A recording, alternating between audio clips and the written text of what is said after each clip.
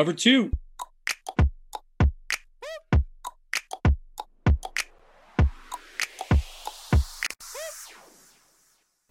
Welcome, everybody, to the Cover 2 Fantasy Football Podcast. I'm here with my man, Hooman. How's it going today, Hooman? Hey, Will, it's going really well. Glad to be here with you this week after our mock draft last week and ready to talk about some league startups and some basic league functions here with you. Yeah, so we're just going to go through some things about what kind of league that you want to start, what you should do, and how to make that league the best league possible for you and all of your friends / people in the league. So why don't we get started? Yeah, this is a pretty important thing. This is the time of year where people are getting ready to, they're either looking for new leagues or they're getting ready to get their settings set for their continued league. And this is where you could make those changes, especially this season. I know we're going to talk about in this episode where we are transitioning to an NFL season that's going to be extended by one extra game. So obviously we want to talk about, changing your league settings for playoffs, and then other things, some of the different things that we're going to talk about as far as scoring, points, how many teams you have. All those things are the types of things where you want to get done right now in the spring or going into the summer, especially with a startup league or a dynasty league. Very true, and you just brought that in. So you can do 3 different types of leagues. We obviously have the regular draft leagues, that is, what everybody usually does. Auction leagues, which are interesting and fun. And then, of course, dynasty leagues, where you want to, the people that you get in that league, you really want to make sure that they're good to go because it can ruin everything if somebody gets out. So that just goes to who are you inviting. You want to have some people that you're friendly with, some people that some people that love football and are going to play the game and play it the entire season. That's a big point there, and that's, I think, the biggest thing that I can advise is when you are putting together a league, your league mates, they need to be people that are going to be consistent. Especially, some of you guys may not be playing for money out there. You may just be playing for fun. But I would venture to say that the majority of fantasy leagues have a pot, right? A cash pot that people play for. Making sure you have people that are reliable as far as being able to send their money straight away. You should not have someone enter a league without paying their down payment right away. You need to have people that are committed to playing for a full season, because if you have one owner that, they're half invested or they're not really playing, that's going to alter the dynamics of the league for the entire season. It's going to give a team that's playing against them a possible win that could change playoff seeding. It affects free agency, waivers. It's a big deal to have people in the league that are not active, and it's just not a good experience to have. Yeah, very true. And for you as the commissioner of this league, you're going to have to bear the brunt of it. If somebody gets out, you might have to take over their team, and you kind of are playing 2 teams. I've done that before in the past. And you kind of don't want to be the person that says, okay, well, I'm going to beat this team this week with this one squad or that one squad. That's why you want to know who you're inviting. And you want to make sure that, like you said, did you have these committed players? So if you have 12 guys and you see one guy that might not be as committed, drop down to 10. That way you know for a fact that you have enough guys. But 10 to 12 teams, if you want to go farther than that, you can. But 10 to 12 is probably the money area. Yeah, absolutely. Real quick question for you, Will. Of the 3-ish formats, popular formats with a redraft league, a dynasty league, or let's not even go with auction, because that really has to do with just the draft format. But let's then go with a keeper league. So redraft, keeper, dynasty. What is your preference of those 3 types of leagues? Well, I haven't really played many dynasty leagues. I've played one, and unfortunately, I didn't have a good base or commissioner that could keep the league going. So for me, I'm a big fan of the draft leagues. I'm in an auction league as well, where obviously it is a basic league. And I've done keepers. I like keepers because if you have a group of people that, again, are playing every single year, you get to redraft, but you get to keep that 1 or 2 guys that got you to the playoffs, that got you that championship last year, that are still really good, that you can keep those people away from everybody else. So I enjoy the keeper leagues. And if people are, I think keeper leagues are pretty popular. It's one of my favorite types of leagues too. I think that's another important thing to talk about is that if you are involved in a keeper league, that as a league, you guys need to come to a unanimous decision or at least a consensus decision on how the keepers are done. I don't think it's right to have a hoarding system where I don't think you should have more than 2 keepers per season. And with that even being said, I'm not a big fan of, being able to hold on to them for life. I think that maybe you should keep 1 keeper in perpetuity, and then maybe the second keeper that you keep, it's almost like a lottery system of sorts where you may get to keep them and you may not, depending on which ones come out.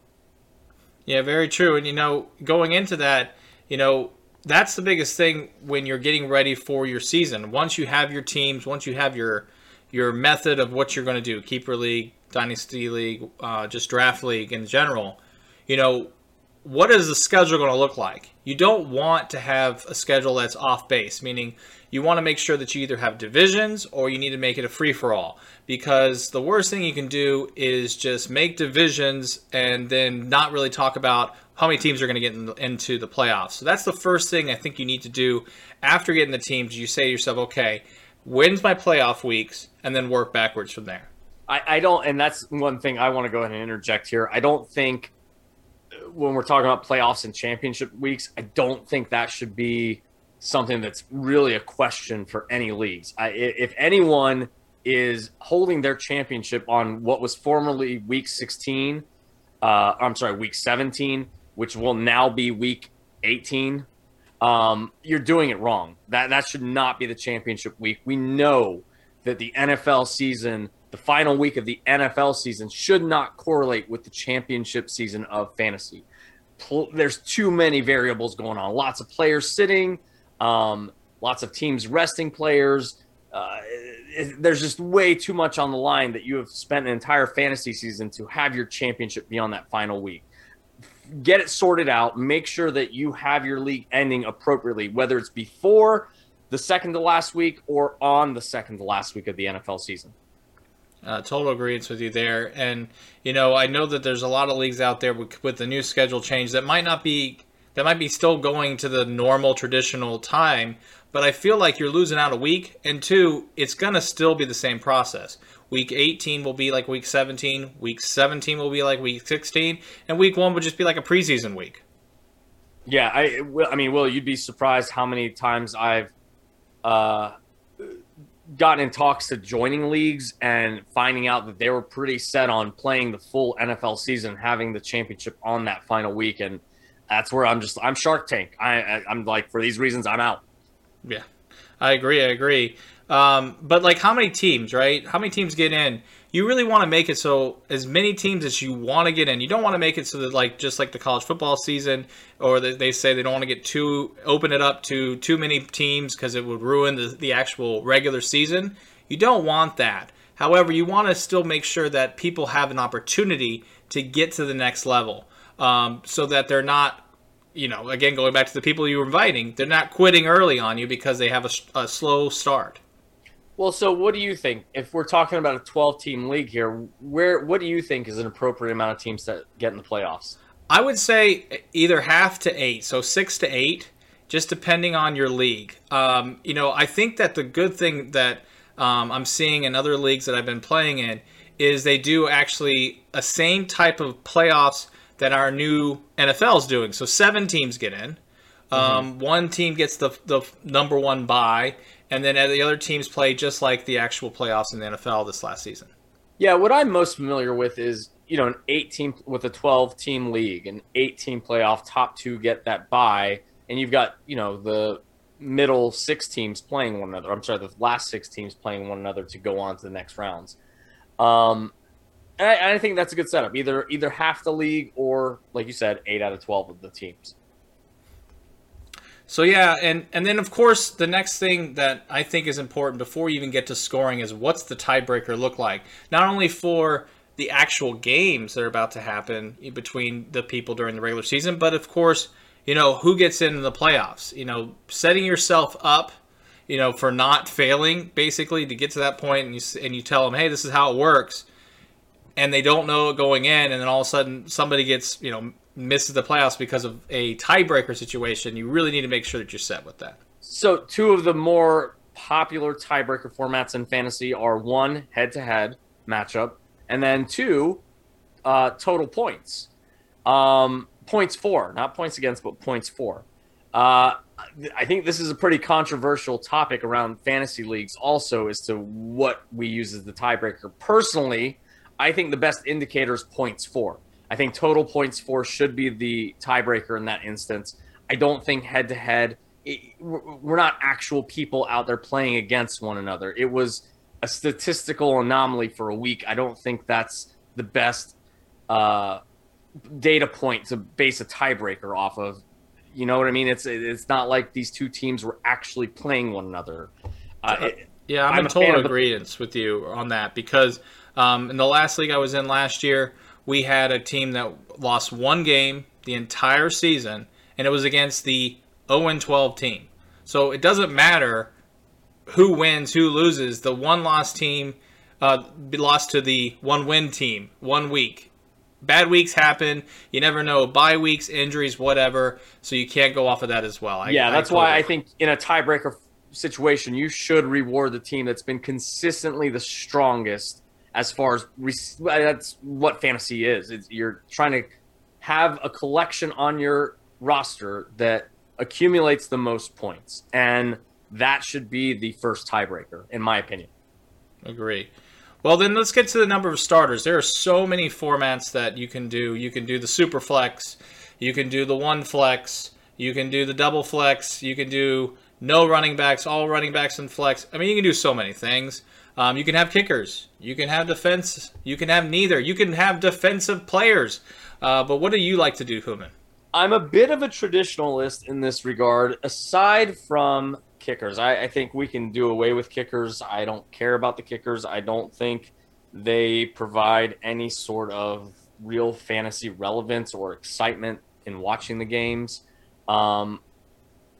That's the more modern way of thinking I have. But as far as the roster size, get your super flex out of my face. I don't want nothing to do with a super flex. I don't want a 2 QB format. To me, a 2 QB format or a super flex, sometimes where it's regarded you can start a quarterback, it dilutes the league. It dilutes your waiver wires. It takes away the strategy of streaming quarterbacks. You know, if you got a 12-team league and you're able to start 2 quarterbacks and you're going to keep an extra quarterback on your bench, that's 36 QBs right there. We've got 32 teams in the NFL. That's nonsense to me. Get the super flex out of here. Get 2 QB systems out of here. I like a 1 QB, 2 running backs, 2 wide receiver, 1 flex, 1 tight end. That's my go-to, and then a DST also. Gotcha. Well, I actually like the extra flex. I agree with you about the super flex. It's challenging because, you know, like you said, if you have that 1 week where either one quarterback's on the bye or you got one hurt and you didn't have a backup quarterback or you had that third string quarterback and they aren't playing well or not even starting anymore, now you're kind of, you know, you've lost every momentum because the other guys got 2 quarterbacks, and quarterbacks, as we know, are the most consistent scorers from week to week. So with that, you know, I say that, and then of course a couple weeks ago when I was playing in fantasy football, all I needed was 2 points, got -8 from a player. So you never know.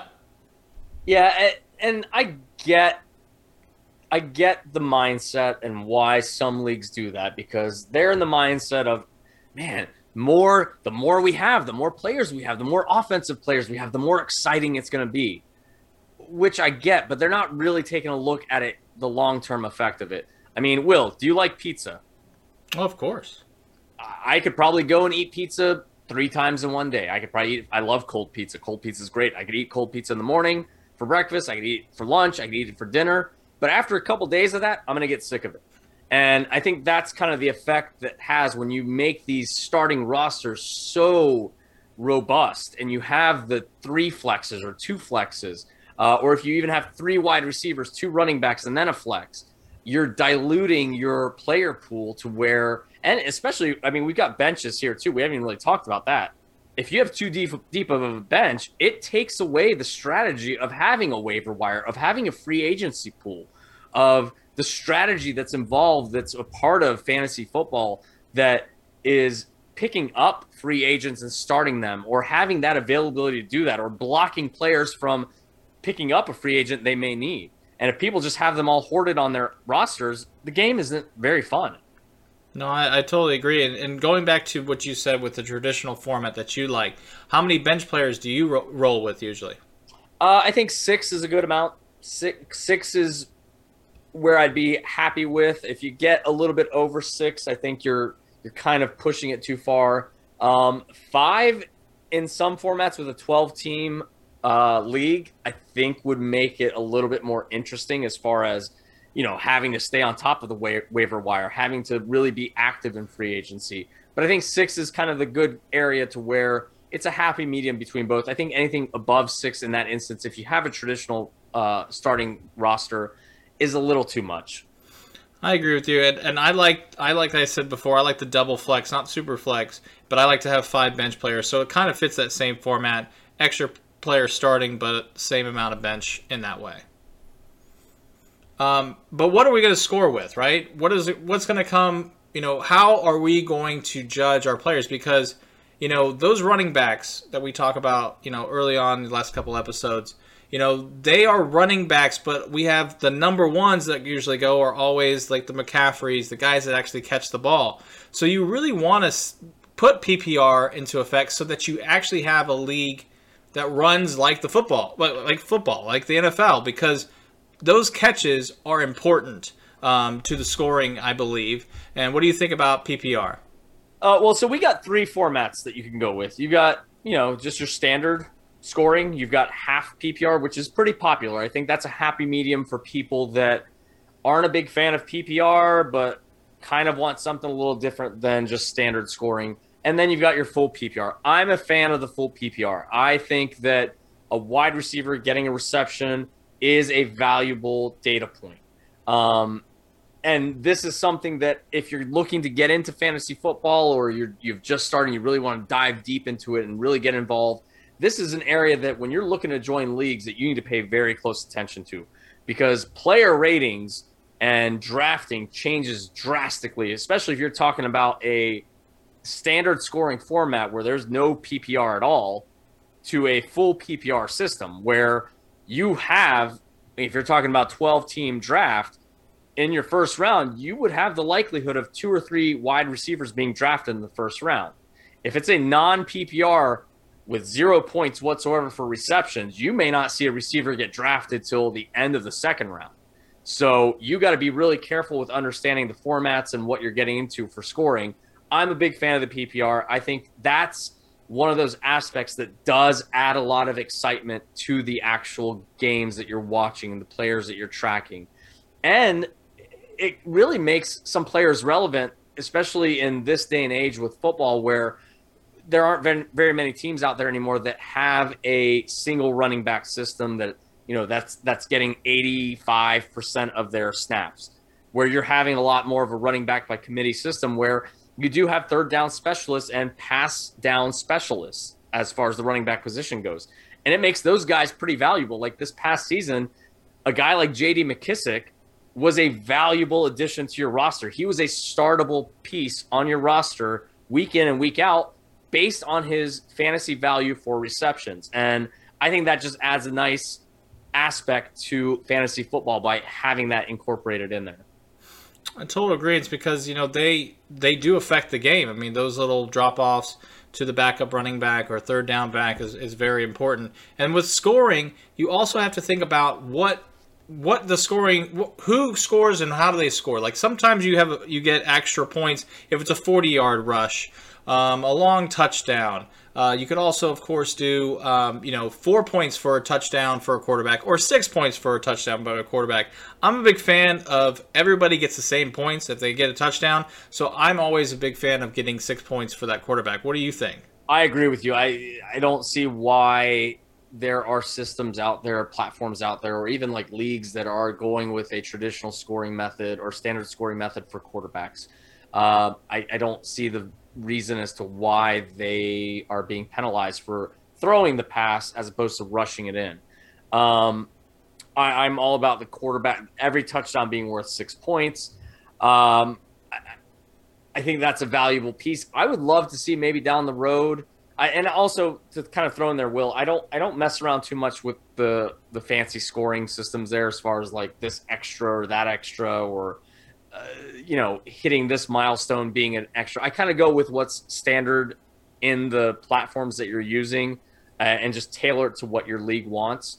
I would love to see, and I'm going to ask you this, maybe one fantasy stat you'd like to see added. I'd love to see a quarterback stat that doesn't penalize a quarterback for an interception if it was a ball that was deflected. I think a deflected interception should not count against a quarterback for fantasy value. I'd love to see that down the road become something that's available. What about yourself? Is there any weird stat out there that you'd like to see be tracked for fantasy? I'd actually like to see drops. If a person drops the ball, wide receiver that is, they should lose a point, I feel like, because that's their job. Deb was going to gain a point when he was actually going to catch it. So I think that's something big because, these guys are professionals. We expect them to catch the ball, and when they don't, that's going to help or hurt you when you're drafting. Hey, Will, do you like to yell at people when they get on your lawn? No. I'm with you there. I think 1 point is pretty harsh, especially if we're talking PPR being the max 1 point for a reception. I think a full point for a drop is pretty harsh. Now, a drop is a statistic that is tracked by the NFL, so that makes a seamless transition to fantasy where maybe a half point or a quarter point deduction I think would be pretty cool. I agree. I do like the first down, I should say, stat. I like playing with that format where if somebody gets a first down, they either get a half a point or full point because that is something that helps the team. That helps get them closer to that touchdown. So I enjoy the actual game itself and actually putting that into fantasy. I agree. I like sometimes, like we talked about with the whole pizza. Less is more, but sometimes more is more. And in some instances, things like that are a good addition. Well, let's get into the draft now. We talked about the different types of drafts. Obviously you could do a live draft, which I very much, of course, encourage that to be with you and your friends. Obviously, last year it was harder to do that, but an in-person draft is huge because you get to really think about your picks and maybe not on a true time clock, but you're there hanging out and you're able to, as the league commissioner, put the draft in later. You can also, of course, with people that are either out of town or whatever, do it, live on the internet. But I enjoy the draft day, and I like to actually do it in person if possible.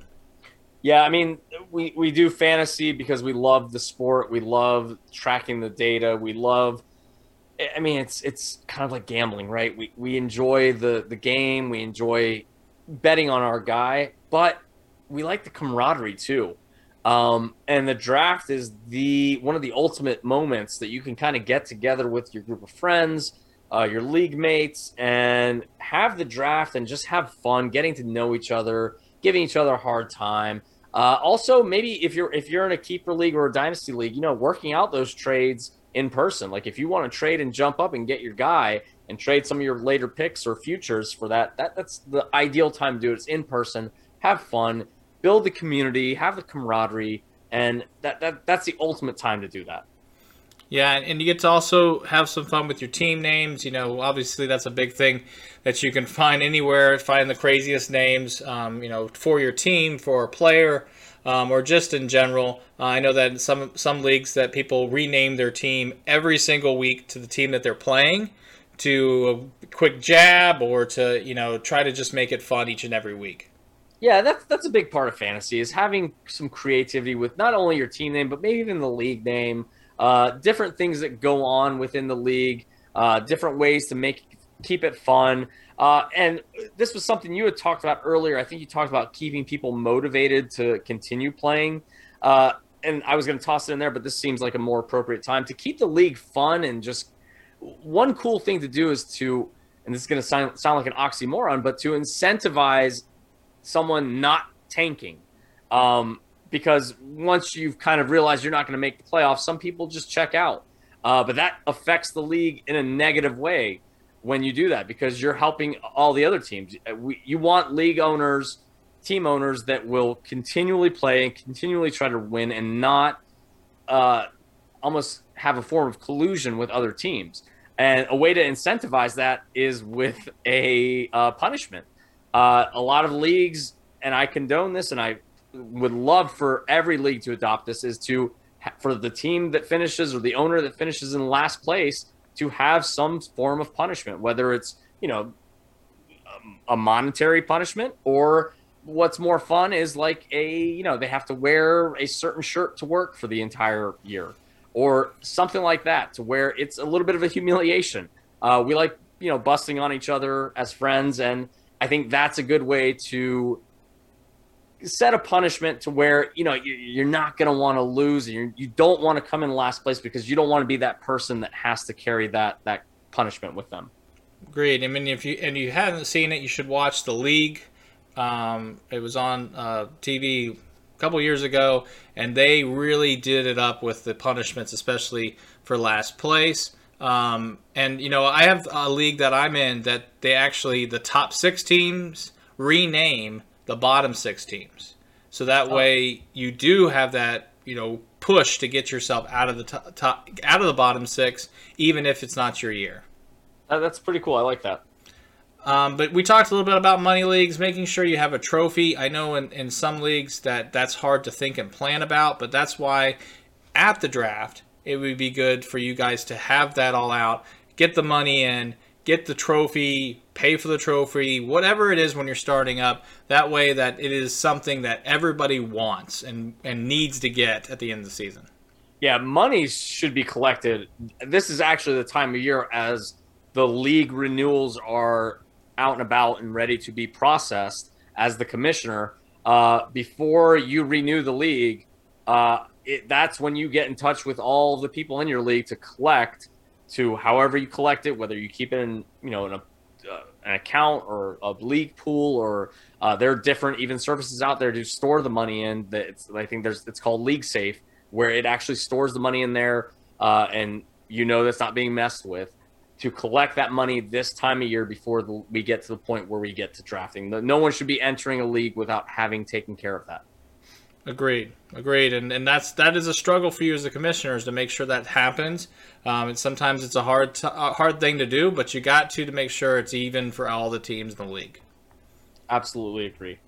So we talked a little bit about trades. In general, you're talking about, we're there to make that trade up. I enjoy leagues in which you're able to, during the draft and during the season, offer trades for picks for your next draft, because that incentivizes you to say, okay, this is not my year, but I'm going to get ready for next year. And it's not so much tanking as it is making sure that the trade is fair, and it's important to get that person a chance to win, but they're giving up a lot in the next year's draft.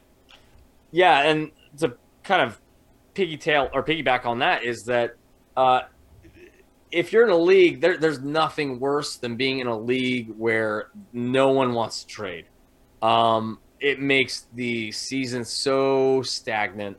You're going based off of just your draft and free agency, and it is boring as hell. If you're stuck in a league like that, you can get around, find leagues elsewhere.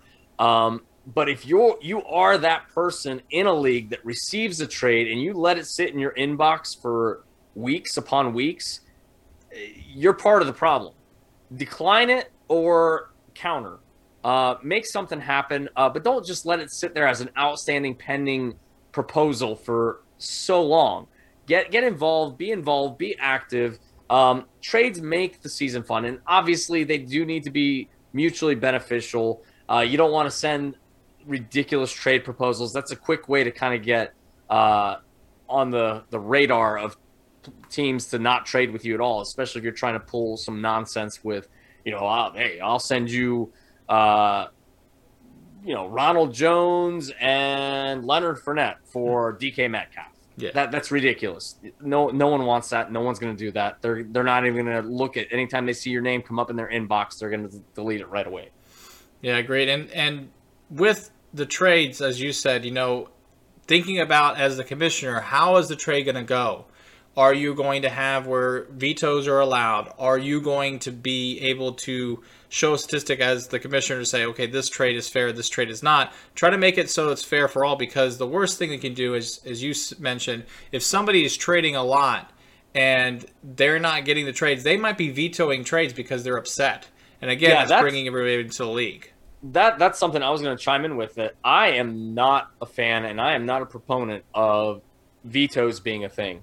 I think that needs to be turned off in every league format. I do not think the commissioner should activate that function.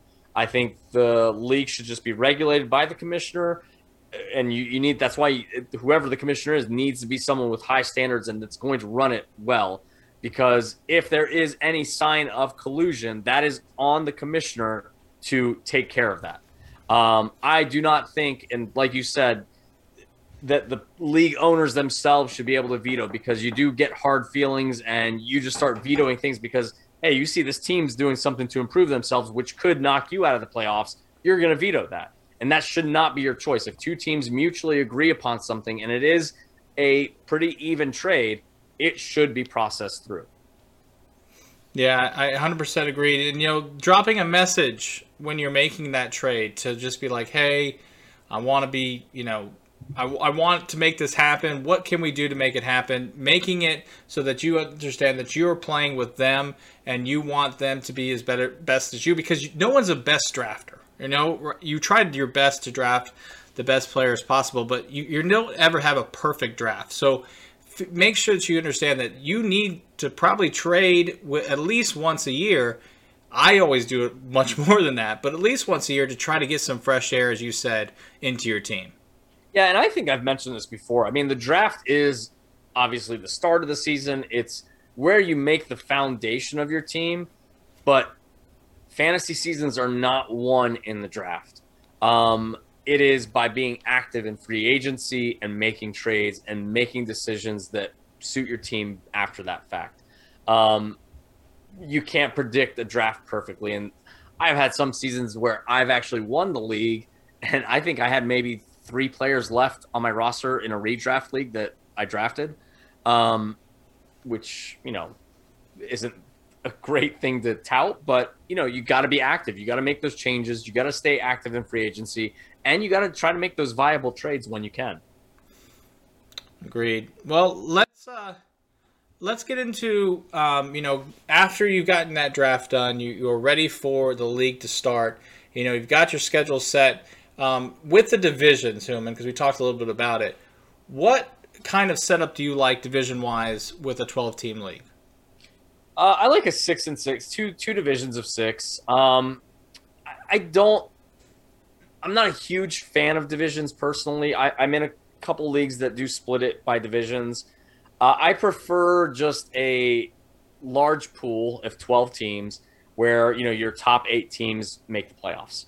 That's, I think, the more traditional way of doing it, and I'm not a huge fan of the divisions. I'll do it. I'm involved in a league like that, but it's not my preference. My preference is just do a 1 through 12 standings, and your top 8 make the playoffs, and that's it. Well, I really hope that you guys got a little bit of information about, starting your league. I hope that you are, gearing up for this season, making sure that you put time in now so that the time before the draft and you've got your people all set way before OTAs are done. Yeah. I think this is the time to get those settings ready as we go in through the summer here with those, those camps coming up, starting to get if you're really deep into fantasy, you're probably grading players for the coming season right now, kind of making projections and rankings. And Will and I are going to be doing a little bit of that over the summer too, and getting with you guys. Maybe starting to do some more mock drafts also, and seeing how this summer goes. And we do have, some news that came out yesterday about Julio Jones and kind of what we had talked about, Will. He wants out. He's probably going to be out after June 1st, and finding that landing spot and what it's going to do to the fantasy ramifications it's going to have. Obviously, Calvin Ridley, if you are a Calvin Ridley owner right now, that is awesome news for you because his stock is going to skyrocket. And Will, for you, your projection with Kyle Pitts, I think that's going to help his value also. Those are the types of things you need to be keeping an eye out on over the summer as we get closer and closer to the season starting. Speaking of keeping an eye out, we have been keeping an eye out on our listeners out there, and we know that Topeka, Kansas, we've got some diehard Cover 2 fans out there. We see you. We hear you. We adore you. Keep listening. Will's going to give you all that information as far as liking, sharing, and all that. And then also one of our special friends, Tracy, we know that you listen every episode. You're probably our number one fan. We appreciate it, and we adore you for that. Well, like Hubin said, make sure to check us out on Google Play, Spotify, Apple Podcasts, and of course, YouTube. And like always, Cover 2. Cover 2.